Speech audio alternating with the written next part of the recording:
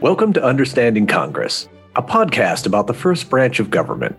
Congress is a notoriously complex institution, and few Americans think well of it. But Congress is essential to our republic. It's a place where our pluralistic society is supposed to work out its differences and come to agreement about what our laws should be.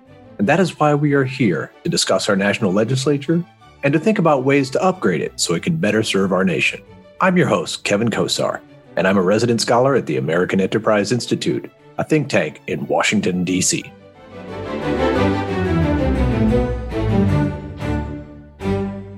The topic of this episode is, what role should Congress have in foreign affairs?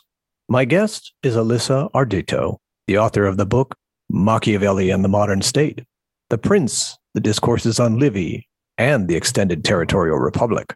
She's had a rich and varied career in governance, and she has thought deeply about legislatures and policymaking. Dr. Ardito has served as a general counsel at the Congressional Budget Office and as an attorney advisor with the Administrative Conference of the United States. She received a PhD in political science from Yale University, a JD from the University of Virginia School of Law, and a BA from the University of Virginia, all of which makes her wise in the ways of statecraft. Welcome to the podcast. Thank you, Kevin. It's great to be here. Let's start our inquiry with the Constitution, the foundation for our system of national self-governance. What constitutional powers does Congress have over foreign affairs? Well, actually, if you look at the text of the Constitution, Congress has quite a lot of power over foreign affairs. The issue is that they're littered in various different parts of Section 8 and Section 10 of Article 1. I'll just mention a few. Actually, the first is a Clause 1 of Section 1, tax and spend, the power to lay and collect taxes, pay debts, and provide for the common defense. Congress also has the power to regulate commerce with foreign nations, establish uniform rule of naturalization, define and punish piracies on the high seas, the great war power of Section 8, Clause 11, to declare war, grant letters of marque and reprisal, make rules concerning captures on land and water. And then it even moves in, arguably, to everything about raise and support armies. And then, even so, provide and maintain a navy, regulate and call forth the militia. And then you get into, I think, fascinating. I would argue that Section 9, Clause 7, no money drawn from the Treasury, but in consequence of appropriations made by laws, constitutes a foreign affairs power. Then you get into all the limitations in Section 10 on states, which used to, or the real concern was at the time of the framing, that they were exercising foreign relations independently. And then you can even move into Article 2 and the powers of the Senate, the treaty power and advise and consent on nominations as well. So taken together, that's actually a pretty robust set of powers. Yes. And these powers were, as you alluded to, scraped away from executive authority and scraped away from state authority and centered in the first branch of Congress. Now, Congress's authorities, we should probably also mention, go beyond those explicitly enumerated in the Constitution. Obviously, there are a whole number of statutes that assign powers to Congress over foreign affairs, such as the War Powers Resolution. But additional legislative powers exist beyond that. For example, senators and members of the House can use their positions to raise the salience of issues, such as when Congress allows leaders of foreign nations to address it, or when legislators engage in legislative diplomacy and make trips abroad to meet with heads of state. There seems to be so much that Congress can do in foreign affairs. Is that right? Yes, there actually is a lot that Congress can do. Even the statutes that allocate powers to Congress, what they're implementing those sort of broader textual powers in very specific ways to effectuate them. And so even the War Powers Resolution, depending on one's views, one could argue it's unconstitutional, but I think the consensus is that they are. But yeah, Congress has informal powers it can use. Again, it can pass resolutions, Senator Graham did one about the sale of certain jets to Ukraine. It can use ceremonial functions such as hosting dignitaries. Also, holding hearings are specific ways in which, through exercising oversight, Congress can be influential and can raise the salience of certain issues. And I think, not to take too much of a contemporary example, but the various funding bills Congress has passed on a bipartisan basis on aid to Ukraine are examples of, I mean, it's a formal power in that it's grounded in the Constitution and the Appropriations Clause, but it also acts in a way to give Congress more influence as well as authority than you might otherwise think. It's not following in the wake of the president. It's actually sort of taking the lead, I think you could argue in many ways more recently we've seen, which is unusual. Yes, I think there's often a habit to try to allow the executive to be the sole voice of policy and international affairs. But there is absolutely nothing to stop any single member of Congress or an entire political party to simply assert themselves on an issue, and which, if you're a foreign head of state and you realize the president's saying one thing and members of Congress are saying another, that has impact, that has effect. Now, let me move on to the next question. I want to go back to the Constitution. When the founders bargained it out, they took away many traditional executive authorities over foreign policy from our executive and assigned it to Congress. Examples include the ability to independently raise funds, as you mentioned, and to make treaties. Why did they do this? This was in such distinction to the old practices of Europe, for example. That's such a great question. And they did this for a couple reasons.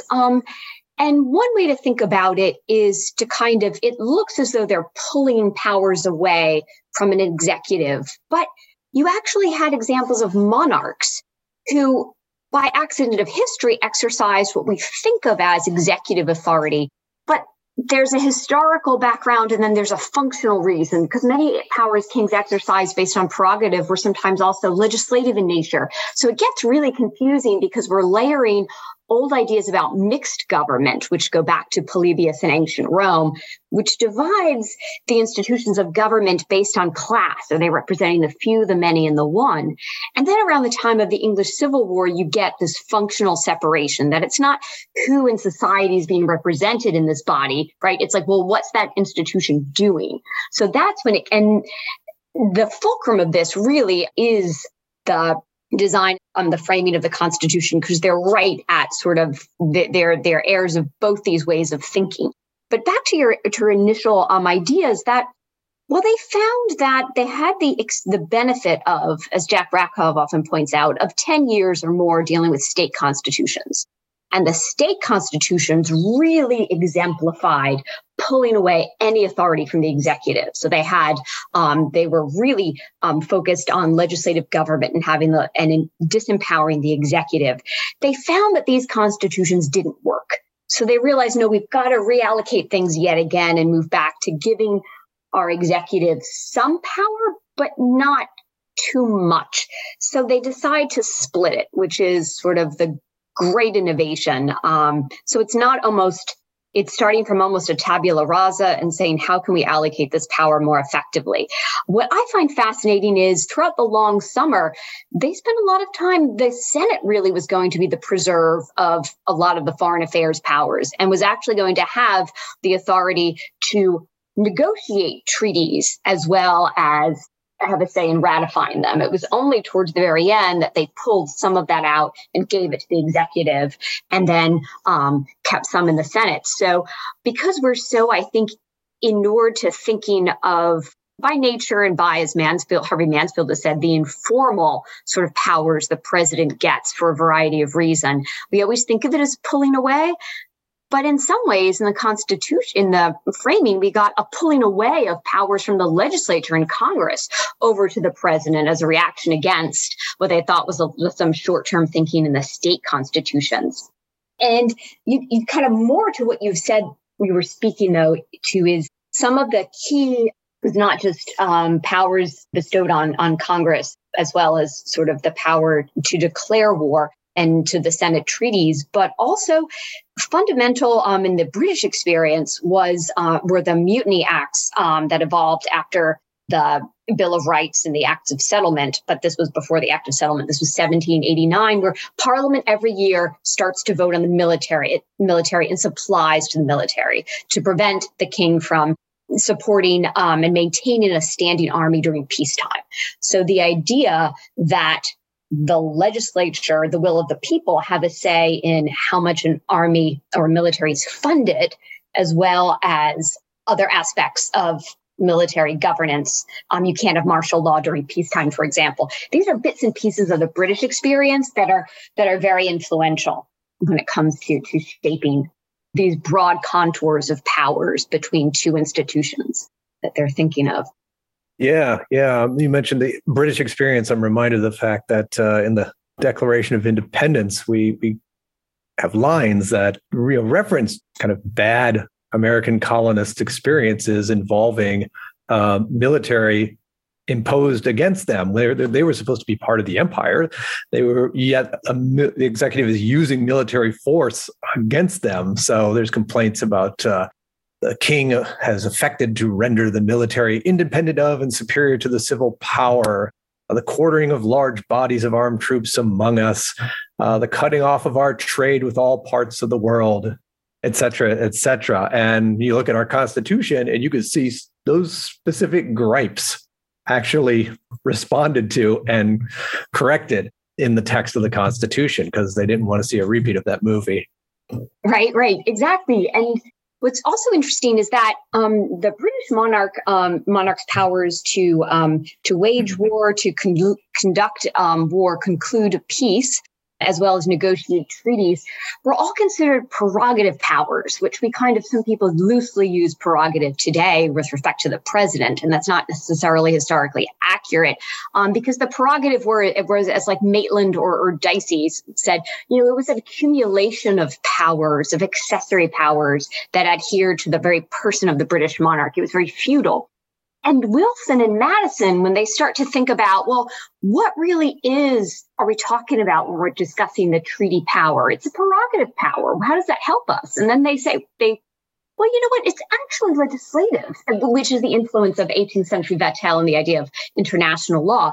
Well, that's a legislative power. So that's why then they thought about putting this in the Senate, and then the Senate still has its 2/3 ratification power. So it's again, this sort of wonderful labyrinthine process by the way in which some of these powers kind of slither about and move in and out of conversation and sort of are transmitted across time. And then they end up specifically where they are in our Constitution, which I kind of think of as an almost like it's a memory palace, as the classical rhetoricians would say, with houses of lots of rooms and lots of sort of memories in them as well. Absolutely. Well, the debate over what authority a legislature or popular assembly should have over foreign affairs goes way back past the American founding, doesn't it? Yes, it does. And we're most familiar with these, the great debates around the time of and after the English Civil War, those kind of fundamental debates that become part of the British Constitution. But it goes back, even earlier than that. You find it even in Thucydides, for instance, about, the Nicias and the Sicilian expedition. So this idea has moved back about what should and where does foreign policy fall? And by tradition, we think, it's always been the preserve of monarchies, but that's not actually the case. We've had city-states and republican, again, small r, meaning popular forms of government for a long period of time. And one of the places in which this was debated perhaps most prominently before you get to the aftermath of the English Civil War was in the Renaissance and the early modern period. And specifically, Machiavelli is someone who thought about this quite a great deal, as the Florentines did in that era, because the problem was that foreign affairs were conducted by rotating groups of executives. It was all by committee structure. So people were involved because there was no sense of, the mayor of the city or In princes, it was principalities, it was different, but that there was no sense that one person needed to conduct foreign policy. The problem was they started to find out, and the system worked. It worked well. And if you notice, Venice endured until 1807. So there's no reason to believe this can't work. But the problem these city-states found was that they were really slow and they couldn't come to decisions quickly enough. That had not been a problem in the 14th century or in the 15th even. In the 16th, it starts to become a huge problem. They're not able to act effectively and expeditiously. And if they don't learn how to do so, they're going to be conquered. Now, the conventional wisdom is, and even was at that time, well, it's the era of monarchies. Our era is over. But then there were thinkers, I think Machiavelli among them, who look back to the Roman Senate, because Rome was the great example of a decisive expansionist republic, to try to figure out, should people be involved? How much popular ratification, popular debate should we have? And this goes back and forth because you see it from de Tocqueville, writes and says foreign policy is one of the areas where people are least able to offer advice and public wisdom should least enter because it's least valuable, to Morgenthau saying, none of all the attributes of a successful foreign policy are precisely those. I'm really paraphrasing generously, expansively on his wonderful words, are those that will be diminished by public input because, you have to have a course that will endure over years instead of strategy, and appealing to sort of the fickle nature of the popular will. It's just not going to work. That's so often used as a reason to cut people out entirely. So to come up with ways and devices, because popular will does ensure a certain amount of accountability, is one of sort of the great challenges of institutional design. Yeah. You hit upon something that feels to me like is a fundamental kind of conundrum about self-government and foreign policy. On the one hand, foreign policy is exceedingly complex, and it inevitably involves negotiations among nations that require all sorts of interpersonal manipulation and gamesmanship. I mean, you read like Kissinger's memoirs and things like that. I mean, the amount of stroking and fooling and blustering that goes on, it's an extremely complicated game played about by a small number of representatives of each nation. So it, on the nature of the exercise to some degree lends itself to just let the executive do it. On the other hand, if we're going to be a representative democracy, then how is it that we could have representative self-government if we simply take an entire realm of policy off the table and say the legislature has no business talking about this because they don't know foreign affairs? That seems really problematic, not least because defining the boundaries of foreign affairs, does it include trade? Does it include this? Does it include that?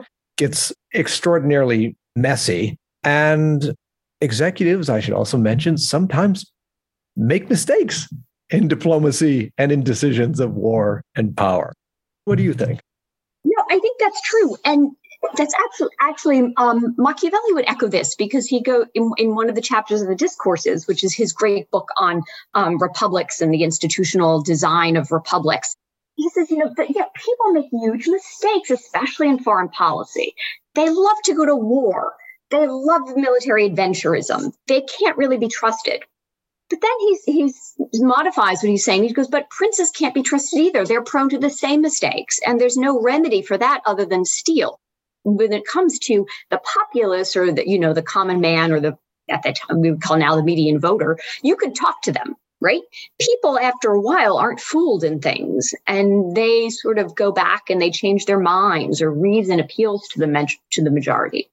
So, so then how does that's a reason to keep some kind of a public accountability mechanism afterwards, which is like a checking function. But maybe people should be involved in some way, or their representatives, in formulation of policy. And that's where Machiavelli has his own solution, I think, with the Senate and unpopular assemblies ratifying especially a declaration of war. And I think the United States developed a nice method of managing this through the Senate and I think the Committee on Foreign Relations, right? That was one of the original standing committees in 1816. And that's how you get constitutionally grounded, not the committee structure, I mean, but advise and consent, a role for, if not sort of broad public plebiscite on certain foreign policy questions. But you have the popular branch, you have a level of expertise, which I know is a tricky word to say, but familiarity with the issues, with the formulation of policy that develops over time. And the Senate allows that through the 6-year terms. So that's why it's hard to think of representatives who have the stature of, let's look at, a Cabot Lodge, however you felt about the Treaty of Versailles, right? Or a Lugar, or a Vandenberg, or a Vanek, or a Walter George. So you have, or Fulbright, you have senators who achieve a certain preeminence and a knowledge of foreign policy. And the Senate was known as a graveyard of treaties unless the president took the time to consult with members of that committee. And, the argument goes Wilson might not have had some of the challenges he had with the Treaty of Versailles and the League of Nations had he involved the committee earlier. So I don't mean that's necessarily that always works. I think there are broader issues with executive agreements rather than treaties. And I think it could be the heyday of certain committees have ended. But I think it's fascinating to observe the way in which that committee evolved to implement, one could say, some of that, the Constitution's allocations in a power in a way that was successful in certain periods. And perhaps if you're looking back at NATO expansion, even in the 90s, you could say the committee has been successful in performing its function. Yes, and I should underscore something you pointed out, which is that while it's easy to think of a president as kind of longer in the seat and better equipped, with all the advisors around him or her, than, somebody who's been elected, a former used car salesman or small town lawyer. History has shown that we have senators, we have members of the House who get on foreign affairs committees and they stay there for a very long time, decades, far longer than any president may serve. And as such, they have a depth of knowledge and a cred in overseas nations that it means something, and it adds a steadiness to foreign policy. I'll also just add that it seems to me that foreign policy, by its very nature, has to have popular consent because inevitably it's going to involve the well-being and lives of the public, whether it's trade, which can affect prosperity and the well-being of various home industries and the workers, or if it's war, it's inherently existential. Somebody's got to fight and die. Would you agree with that? I would. And that is an argument for, of course, degrees of public participation and involvement. And I think the United States has been particularly lucky and fortunate, as in a way Britain was before, to a lesser extent. Utopias are always, not without reason, far away on an island or somewhere, far away from other powers. So the fact that issues of foreign policy were ubiquitous, but yet not as pressing as threatened invasion, I think gave the United States breathing room. And this is not a controversial statement, but breathing room before the Civil War to elaborate and evolve and develop as a nation to sort of fill in the rooms of the Constitution laid out because the constant nature of a military threat, which you would argue about the continental monarchies of Europe, are also what kept them monarchies with huge military establishments. And that was detrimental to, in fact and in theory, public involvement in foreign policy.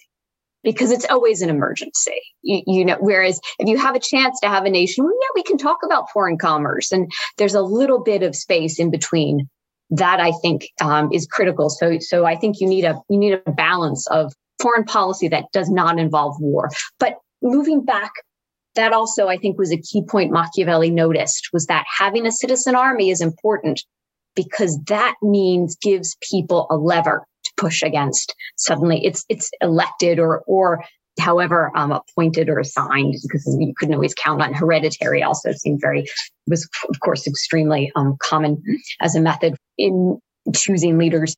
And the more you have a popular rather than an army of mercenaries, the more people actually do have a say in government more broadly, because you saw this in Rome again and again. They just could say, we're not going to go, right? Or the Centuriate Assembly could just say, no, you think this is a good idea, we're not going to go fight. That's critical, as well as taxes, because you can only extract a certain amount of taxation for wars of adventure before you start to have difficulties in the coinage of money or in popular rebellion at home. Yes. Control of the war-making power is quite potent if you don't have an executive with power to compel people to do the fighting, and if you also have to rely upon popular legislature to provide the money and to do so with some frequency and not to give money for very long periods of time. Well, this has been a terrific conversation. I want to thank you, Alyssa Ardito, for helping us think about Congress and the role it should have in foreign affairs. You're welcome, and thank you so much. This was really so much fun. Thank you for listening to Understanding Congress, a podcast of the American Enterprise Institute. This program was produced by Mikkel Good and hosted by Kevin Kosar. You can subscribe to Understanding Congress via Stitcher, iTunes, Google Podcasts, and TuneIn. We hope you will share this podcast with others and tell us what you think about it by posting your thoughts and questions on Twitter and tagging @AEI. We hope you have a great day.